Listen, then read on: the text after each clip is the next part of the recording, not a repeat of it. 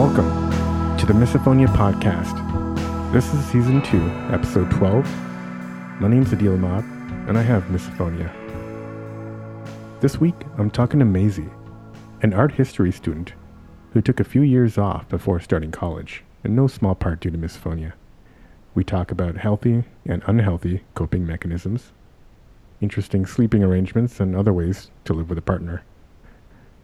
Maisy is a big fan of the podcast and says it has really helped to listen to all the past guests. So thank you again to everyone who's come on.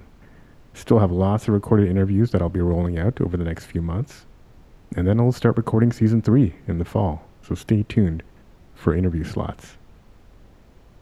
This week I want to give a Miso List shout out to Chloe Worthington's Society 6 face masks and more. Chloe's actually the genius behind the Misophonia Memes Instagram account that I'm sure many of you are familiar with. She's created a line of face masks for COVID life and are available at her Society 6 page. Link in the show notes or at misolist.com. Remember, if you're at a business owned that's owned by Misophone or employs Misophones, please let me know. You can go to misolist.com, misolist.com, and click the add button. And this is a great way for us to all support each other. All right, here's my conversation with Maisy. Maisy, welcome to the podcast. Good to have you here. Hi. Yes, thank you. So, as a listener, you know that I like to find out kind of where folks are located. Well, right now I'm in Rock Hill, South Carolina. I moved here about a year ago to transfer to Winthrop University. Gotcha, cool. And you're a student there? I am. I'm studying art history. Gotcha. Yes. Okay. So, and I'll post in the show notes a couple of your Instagram accounts if that's okay. Yeah, that's totally fine. A lot of great art done by Misophones, so I'm sure people would love to see it. Yeah. So okay, so you're at the university there. I guess maybe what's it like? Being a student. I've talked to a bunch of students. How is it at your school? Yeah. Yes. Well, so that was the thing. I'm kind of a late start getting to college because I took a bunch of years off of after high school. So getting back into college was very much stressful, like going to classes, being around a lot of people. And that's kind of when the misophonia started to really get heightened and I had to address it for sure. Gotcha. So it's the usual eating and various sounds enclosed in a tiny room. Oh, absolutely. Like those big lecture halls, that's where it really got me. It was actually in a psychology class that I finally broke and had to go to my professor and say, look, like I know you allow eating in here, but I can't do it. I can't come to class. And what did they say? She sympathized with me and she said, I know, I get it. I have a friend who has it. And I think that's the first time I'd ever talked to somebody who, wasn't like a friend or a family member that kind of sympathized with me. And she recommended going to the counseling services through the school because it was free. And I finally started going to therapy and talking about it. Gotcha. Okay. And then did that teacher kind of make any accommodations, like let you? She definitely was like, the class size was, 40 to 50 people. So she's like, I can't really make that, tell everyone to not bring in food or anything like that. But if you need to leave, like, just give me the look and head out. And I'm not going to be. we know how to do the look. So, yeah. Exactly. So I definitely had that freedom and relief of, okay, I can leave and not feel, too awful about it. Like have to come back and explain myself. And that sometimes I feel like helps, just knowing that you have that thing to lean on. Absolutely. Yeah. Helped you get through it by time boxing and whatnot. Okay, so you did say in kind of in an email that it's been kind of 20 years in the making. Do you want to kind of maybe take us back to the early days of your misophonia? Yeah, and I think it's pretty familiar for everybody who has misophonia. It tends to start pretty early in life. So I have memories of being like 6 or 7 and being really triggered at the dinner table. I have an older brother who would drive me nuts. On purpose or just kind of? No, that's just him. He still kind of is that way. So the closer you are? Yeah, the closer not is in like distance, closer as in like emotionally connected. Mm. I think even to this day, like my mom is like my best friend. I love her so much, but she is my biggest trigger. Like I cannot even, be in a kitchen with her with the anticipation of maybe her eating something or drinking something. And does she realize that and kind of? Yes, she is probably my biggest supporter other than my partner that I live with right now. She totally gets it. There's been definitely a lot of times where it's like, okay, I'm going to have my chips now. And I'll be like, all right, I'm going to go do something else. Gotcha. Okay. Yeah. And then was she your first trigger back in the day, or was that your brother? I would say my brother for Yeah. sure. Okay. What about your dad? Yeah, I hear a lot about dads. So. My dad for sure. Yeah. That's the thing is like, I think my parents didn't really become a trigger for me until maybe my teen years when I started to really notice, and never been a fan of the dinner table at all. Yeah, overrated. Still do not like it at all. Do not like the idea of it. So what do you do in that situation? So throughout the last couple of years, since I started therapy at my school, I've been a little bit more open about it. Like, hey, it's Thanksgiving. You know that I got this thing. I'm probably just going to be in the kitchen or just wandering around. Like, I might sit down for a little bit and kind of grit my teeth, but for the most part, I'm pretty much allowed to we're a little non-traditional family anyway. So it's totally understandable. Okay. Yeah. That's yeah. I hear people do that. Like, sit down for a little bit, move around, maybe help with dishes or spend a lot of time in the bathroom. Absolutely. I'm that person. Yeah. Kind of finishing up and be like, all right, can I get your plate? Can I go, clean up? Yeah. Okay. So, all right. So yeah, growing up, you had that, the family experience. How did that, did it start with a just kind of family? Did it start to affect elementary school, high school? Looking back on it now, I do think I was affected. I just had no idea what it was. It seemed to be like I had a really, really hard time with school all throughout my life. Like going to elementary school, being dropped off, I would just be crying. Oh. But we didn't really know, why am I so upset? Why am I so have so much anxiety about going to this place? So I don't think I really realized that until after I graduated high school and found the word misophonia and kind of connected with it and was able to look back retrospectively and did you remember kind of make those connections. Yeah. Did you remember any specific memories that led you to that? I don't remember any specific memories, but even to this day, when I think about a cafeteria, I cringe. Gotcha. Yeah. So there's some Pavlovian thing that's built up. I'm sure there was a lot of it. I just mentally could not make the connection. Do you think that was part of the decision to kind of take some gap years after high school? Absolutely, because I even actually technically dropped out of high school, I think middle of my junior year, but they had just started doing online school. So I actually got my diploma online from an e-academy. But yeah, I had really, really intense anxiety. And by the time I got to high school, I just couldn't deal with it. I would go into class and have panic attacks. And I think a lot of that was just built up misophonia, plus other things like just depression and anxiety and all of that. Were you seeing therapists for some of that stuff?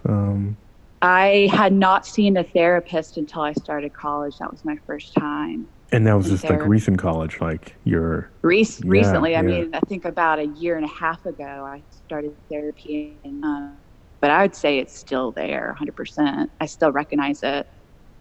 Gotcha. So you said after high school is when you learned that it had a name. How did you find out what it was? Yeah. So when I graduated high school, I was 19. I decided to move in with my boyfriend at the time. We lived together for about a year. And I remember that's when triggers all the time. And he was actually in school. So, he had to stay up late, work on the computer. And I just remember all the sounds, and eating was very difficult. And there was no name for it. There was no way to really express it. to the point where he would understand it. So we got frustrated with each other a lot and ended up breaking up. And I think about a couple months after that, he sent me an article with that name, misophonia, and he was like, "This is you." And I remember reading it and thinking like, wow, okay. But also it was so early on, like it's like people still don't know what it is, that, it took a while to really, really connect with it and accept that, like, okay, this is something legitimate. Was it a bit of a kind of relief when you got that? Absolutely. Yeah. A relief in a way of like, whenever I would have bad days, specifically with like a lot of triggers and feeling like really isolated, I could, go online and maybe search about it and read about it and kind of be cathartic in that way. Yeah. Okay. So you start to kind of read about it to kind of try to help treat it. Yeah. So what did you start to do next to kind of get over it? So after you learned more about it, did you learn about coping mechanisms and stuff and start to implement things? Yeah. And I think I'm still, to this day struggling to really kind of get away from self-medication and try to do some other coping mechanisms. As far as I have really had success with is just kind of being open with my partner, who is very understanding. Like just even before on this call, he comes up to me and says, I'm about to go brush my teeth. I'm like, thank you. Put in my headphones. Like just kind of like, being open about it. Trying not to let it build up. I do have parts of my life where I've gotten addicted to earbuds for sure, earplugs. I try to do those kinds of things. Yeah, so that I don't mean to derail a little bit based on that, but that is one thing that I will search for. I will be on the verge of buying like AirPods every once in a while, and then I'll be like, damn, if I can't see myself taking these out, and how that would be terrible. And so, it just being able, I have lots of earbuds, but I think I'll get as far as just kind of having them within arm's reach. But but the idea of just kind of keeping them in my ear, which is what some of these things are designed to do, just seems like too much of an addiction. and oh yeah. And I do I fantasize sometimes. I'm like, oh, I just wish there was some kind of hidden earbud or earbud that I could put in my ear and just tap it, and then it'll be silence, and then untap it. So it's just unnoticeable, but helpful. Yeah. So, okay. So you, we were talking about, you put your headphones on, when your partner was brushing his teeth, and so earbuds. Okay, so earbuds have been one way that you've kind of been hooked on them in the past. Yeah. Anything else that you've self-medicated with? So I will say, when I wrote that first original email to you, I did want to kind of put a warning of recognizing that a lot of my coping mechanisms are super unhealthy. Definitely in my teen years when it started to really get heightened, because I was just around so many people and going to school and my family. And I really turned to drinking a lot, especially during dinner. Even to this day, after turning 21, if I go to a restaurant, I'm gonna get a drink because it does soften that blow. Yep. And so that's something I've always really turned to. And even Thanksgiving, I've been, discussing it with my family of how to kind of get around it. But I know in the past, I'll just get there and I'll start having some wine, and it'll just, by the time it's dinner time, I'm kind of all right, I'm ready to pass out. Yeah. Is there a point where it gets, it definitely takes the edge off? Is there a point where it kind of, it takes you into maybe a more ranty kind of edgy kind of mode, or does it just kind of go to passing out and then you're kind of done for the night? I think, it's just because there's some alcohols whiskey that can turn people into very kind of ranty, fighting, or angry. Yeah. So I know what you mean. I would say it's just I exhaust myself. Is what I think I do with it. because it's the anticipation, it's the actual event, and then it's on top of that, I'm self-medicating and just really trying to wear myself out. Feels like jumpy, jittery anxiety. So I think alcohol has definitely become a friend in that. Yeah. So you said you started using it in before college. So obviously before you knew what misophonia was. So it was you're Yes. just kind of generally using it for the things you were feeling, I guess. Oh yeah. Right? Yeah. Oh Whatever yeah. it was. Okay. Mm-hmm. Gotcha. And so how did that evolve over time, like more or less, or have you learned? Is it still, it's still. I know it can get, alcohol can obviously get into destructive ways, but Yeah. is it still kind of Yeah. helpful? How do you? What's your relationship with it now? I think I wouldn't say it's a better relationship, but it's a more aware Mm-hmm. relationship, which I guess in some aspects that's good. The first thing is to kind of like admit it and take it head on. And it's something I'm still talking about in therapy. And there's some days where I'm just like, I don't want to talk about this. And some days where like, we need to address this. And that's how it kind of feels with the misophonia too, is like some days are good. Some days I feel like, oh, it's not that bad. Like this, nobody wants to hear me gripe about this. And then other days I'm like, no, this is real. I've got to kind of tackle it. So it really just depends on my energy levels. If I'm having a bad day, yeah, I'm probably going to drink a lot. If I'm having a good day, I feel like, yeah, okay, I don't need anything. And have you I can noticed distract any? myself. Yeah, have you noticed any patterns on those good bad misophonia days? Like we know stress is one of the probably the number one um, factor. Yeah, Yeah.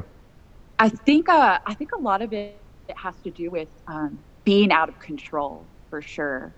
So anytime there's like I have to be somewhere, like either in a classroom or at a family gathering, it starts to get a little more heightened. That sense of how can I escape if I need to? Because like misophonia is like the fight or flight thing, and for so long, like I had been fighting it, but I think I've gotten more into just trying to run away from it.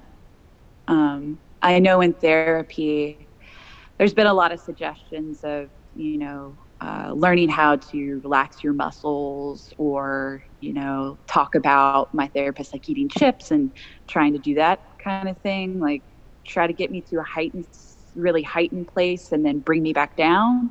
But to me, that just sounds like a nightmare. Exposure Like therapy. Yeah. sometimes, Yeah. yes, yes, Oh, yes. It sounds like such a nightmare. Um, so I just try to take it. Really the best advice I can give is like, take it moment by moment.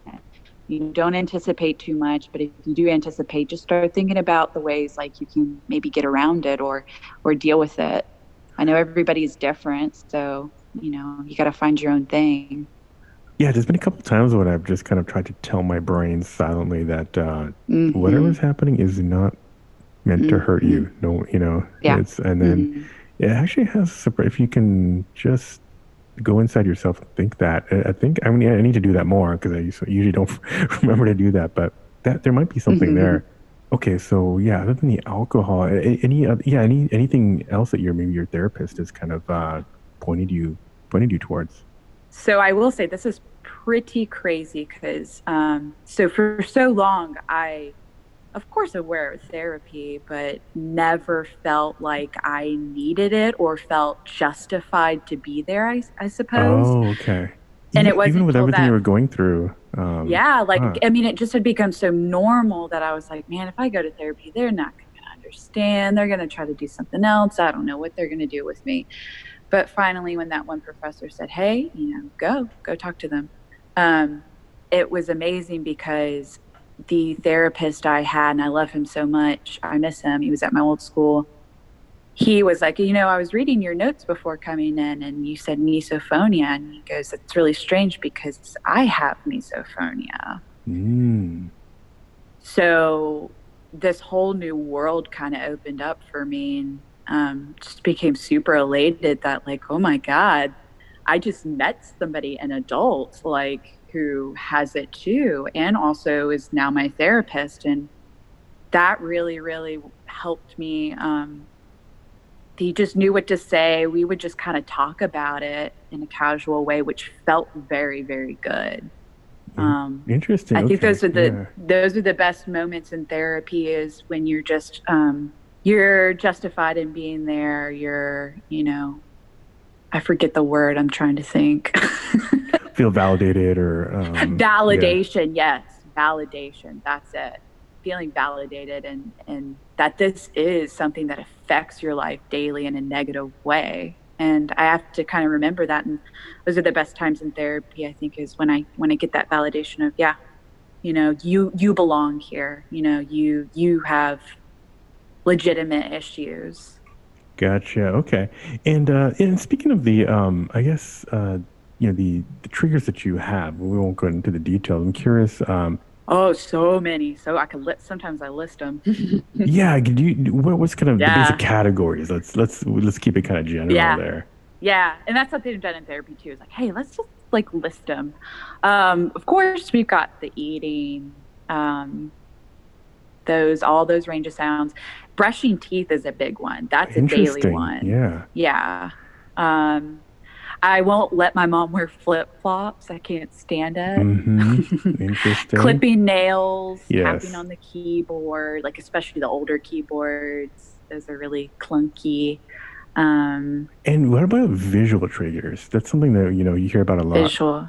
Yeah. With my mom, it's really big visual triggers. Like I can't stand when she puts on lipstick or drinks through a straw. I don't even know if she knows that, if I've ever told her, but those definitely, I think, with my mom. Did you notice that early on too, the visuals, or was that something that kind of I think so, yeah. Later? Okay.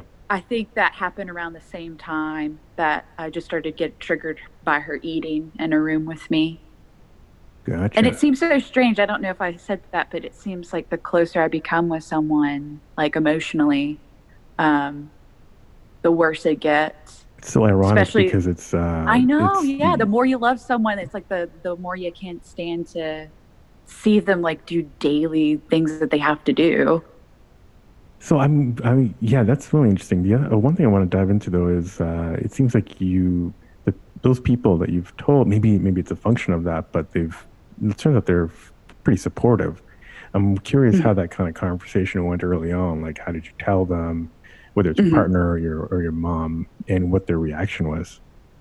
Yeah. And I'll start off by saying that, yes, they are supportive, but in reality, like, it can be pretty bad. Like, feelings get hurt, fights can start. Yeah. But I think I can't remember having a conversation with my mom. I think she just noticed. I think just her being around, like, obviously I'm super uncomfortable. And that just became a routine with us, maybe my mid-teen years. Like, okay, I'm not going to, eat around her. She even has jokingly said, which is like kind of dark, but like, you gave me an eating disorder. And yeah, we can make jokes and laugh about it, which does help. But there's some days where I think about that and I'm like, oh my God, like I'm impeding on their lives now. Yeah, that's like I'm making them feel bad. So I think that comes with opening it up to people about it. And yes, they understand. And of course they want to, work with me on it. But also, like, the reality of it is that we are just, all humans. We get our feelings hurt about it. And, they see my face and there's like this level of disgust that's being registered by them. And they hate to be the source of that, even though I tried to explain, like, you're not the source. It's the misophonia. I mean, it's not you, it's not me, it's the misophonia. And now that I have that word, I think it's easier to talk about it and kind of have that conversation. But it's still rough. Like, you don't want to ever make anybody feel like that they're the, bad one or they're the problem. Right. And what about strangers, like do on in daily life, like people you meet at school or outside at, do you tell people about it and or how do you do it? Or you just run? Yeah, I haven't. Especially like thinking now when I'm around those people, it's at school, it's in classes. There has not been one case where I've told another classmate. There's been a couple times where I've had to walk out of classroom or just walk away from people, which tends to be okay. And like I said, it seems to get kind of more intense the closer I am with someone. So some of these strangers that I don't really know or see very often, I can kind of deal with. What about friends, like, who are not loved ones per se, but I do have a memory of, being in high school and I had a friend over and we were best friends and sitting on the couch at the end of the night, we're watching TV. And I just remember her just munching on a bag of chips and having that rage but also feeling like I can't say anything to this person. Like they're not doing anything. So I think for a long time, I've probably just seemed kind of standoffish. I think a lot. Probably made it a little hard to make friends or get closer to people. Have you, what kind of jobs have you had? Have you, let's go there. And this is also one of the most ironic things that I also have gotten from my therapist is like, why do you work in restaurants? Why are you, I've been a server for so long and worked in customer service. And, I think there's something to be said about having that white noise or that kind of background noise. Like when you're in your restaurant, there's lots of people talking, there's things going on, music playing. There have been times like with coworkers or a table where I just had to walk away. But for the most part, no, I stay pretty busy. I stay pretty focused and it doesn't seem to bother me there. Yeah, I guess you're moving around a lot. And of course, you can immediately bring the check. Move along. Yeah, interesting. But yeah, there's obviously, we don't have to get into all the possible sounds that happen in an environment like that. And after, so you're doing you're studying art history in school. Have you thought about like where you want this to go? Like what kind of job you want in the future that might be amenable to this? I'm still not really sure. I just really love studying this subject. I found my confidence in school has really gone up over the past, few That's semesters. Great. And I'm writing a lot, I'm researching a lot, and I could maybe see a career in that. And that's very much like I could do that from home or do that in a quiet office. I do love working with people too. And I think like I can pursue pretty much any career that I really want to. It's just those little in-between things where someone's like, hey, you want to have lunch today? Or you're in a meeting with people and somebody's brought their breakfast in. It's those things that I'm going to have to figure out how to deal with. Yeah, I've told people you cannot eat during like, Zoom calls or, and that's something that a lot of, I think is one of those things that's relatively can be normalized across all humans. So that's should be doable, but it often does take somebody speaking up about that.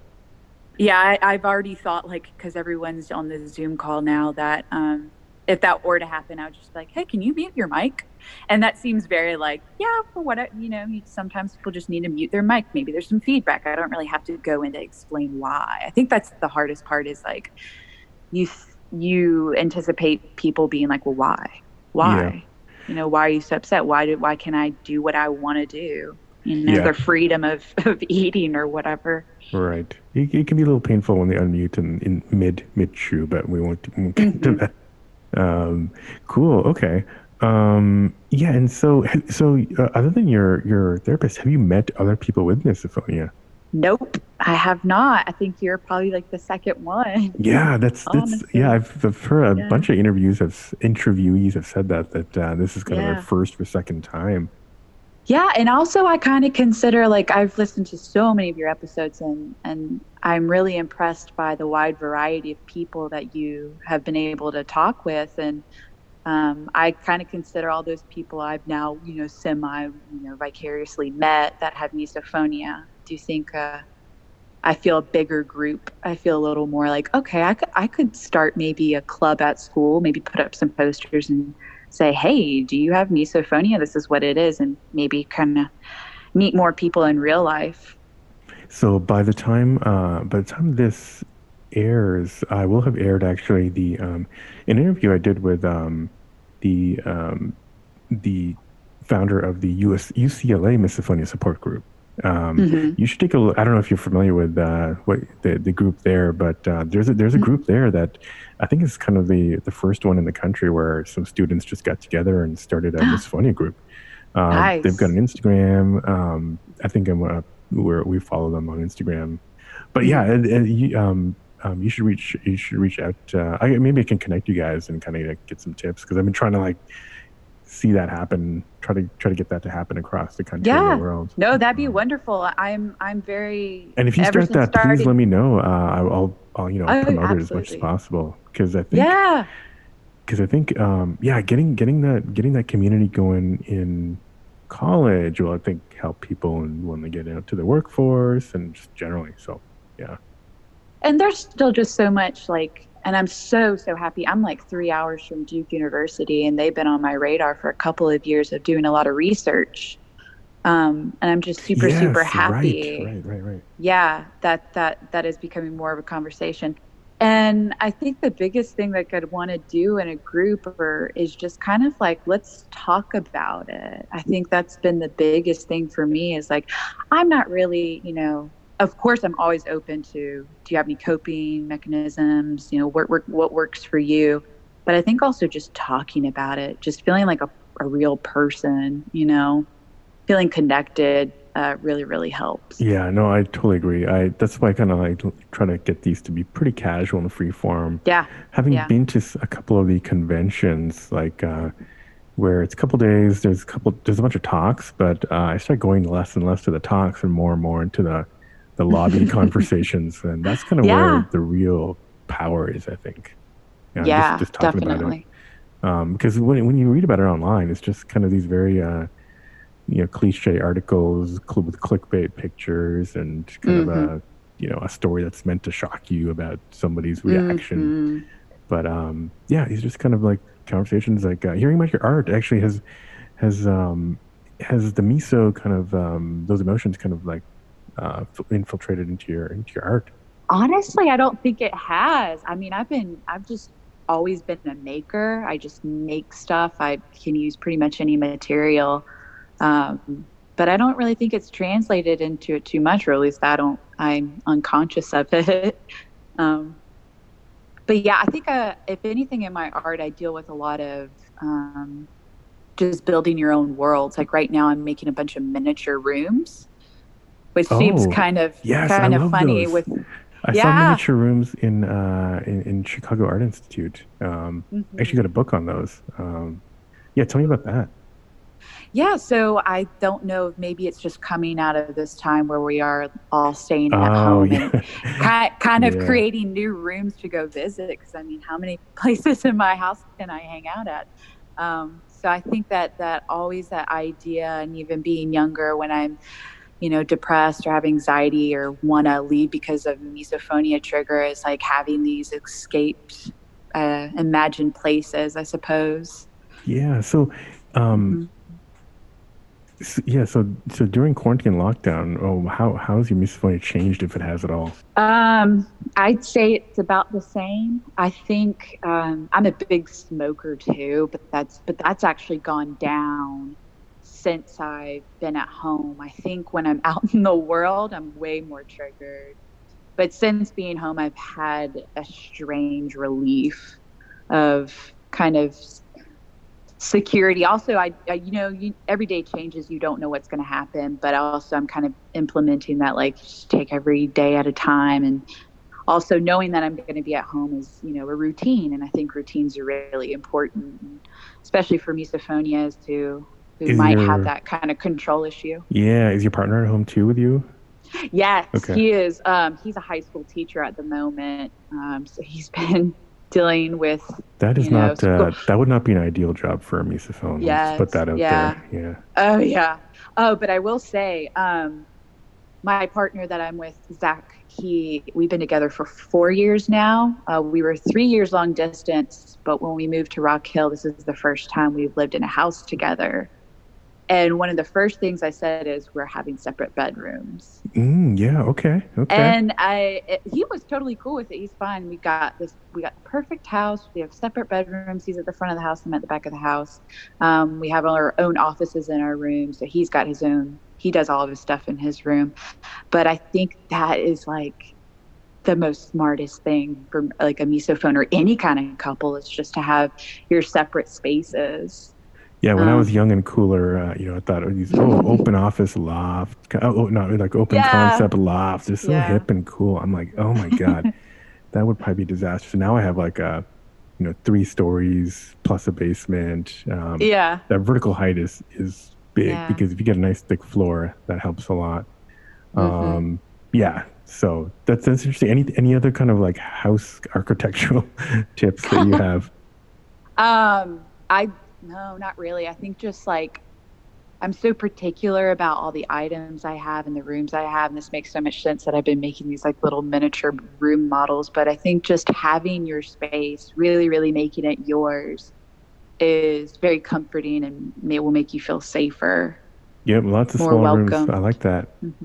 And also, I think a lot of times the misophonia, when being triggered by the people you love and it could hurt their feelings, I think, for them to have an escape too. A lot of times when we love making food, and especially being home now, we make homemade meals every night and we enjoy and love doing that. But I feel a little more comforted now because the anticipation of eating at a table is gone. We've established, I'm going to go to my bedroom, or I'm going to go outside, or, we kind of eat separately but make food together. And I think that's a compromise in some ways. Yeah, that's really nice. That's really nice. Yeah, I know some people are having a terrible time during lockdown, but it's good to hear those. There's some good and bad. And there's exactly. That's a good way to deal with meal times, I think. Yeah. Cool. Well, maybe we should start to kind of wind down, but I kind of, I know you've thought about this a lot since January. I'm curious, are there any other things you want to kind of tell people who are listening? And obviously this being kind of your first or second time talking about misophonia with a stranger. Yeah, anything you want to tell the audience? I know I thought about this so much of like, what's my sign off, but I just really, really want to tell anybody who's struggling, like, obviously, if you're listening to this podcast, you feel like you want to learn more about it, just talk to somebody with it, or be open about your own experiences with it. I think it's really important to feel validated and make each other feel validated. Yeah, I will second that. A lot of us have gotten so good at bottling things up that we probably don't even realize how kind of much of a relief it is to talk to somebody about it. And also, nobody is normal. Nobody's normal. I mean, whatever you make your life, that's going to be normal for you, and that's okay. I think a lot of people feel like a freak or they can't live in, the world, but they can. I'm doing it. Yeah. Many of us are making it happen. And our guests are a testament to that too. So, Maisy, thanks again for coming on. It's good to finally talk to you. Thank you so much. Yes. Thank you, Maisy. And thanks everyone for listening. You can email hello@misophoniapodcast.com with your thoughts, or find us on Instagram or Facebook at Misophonia Podcast. We're on Twitter too at Misophonia Show. Don't forget to check out the Miso List at misolist.com, and music, as always, is by Moby. I hope you're having a great summer, or if you're catching up on this later in the year. As always, I wish you peace and quiet.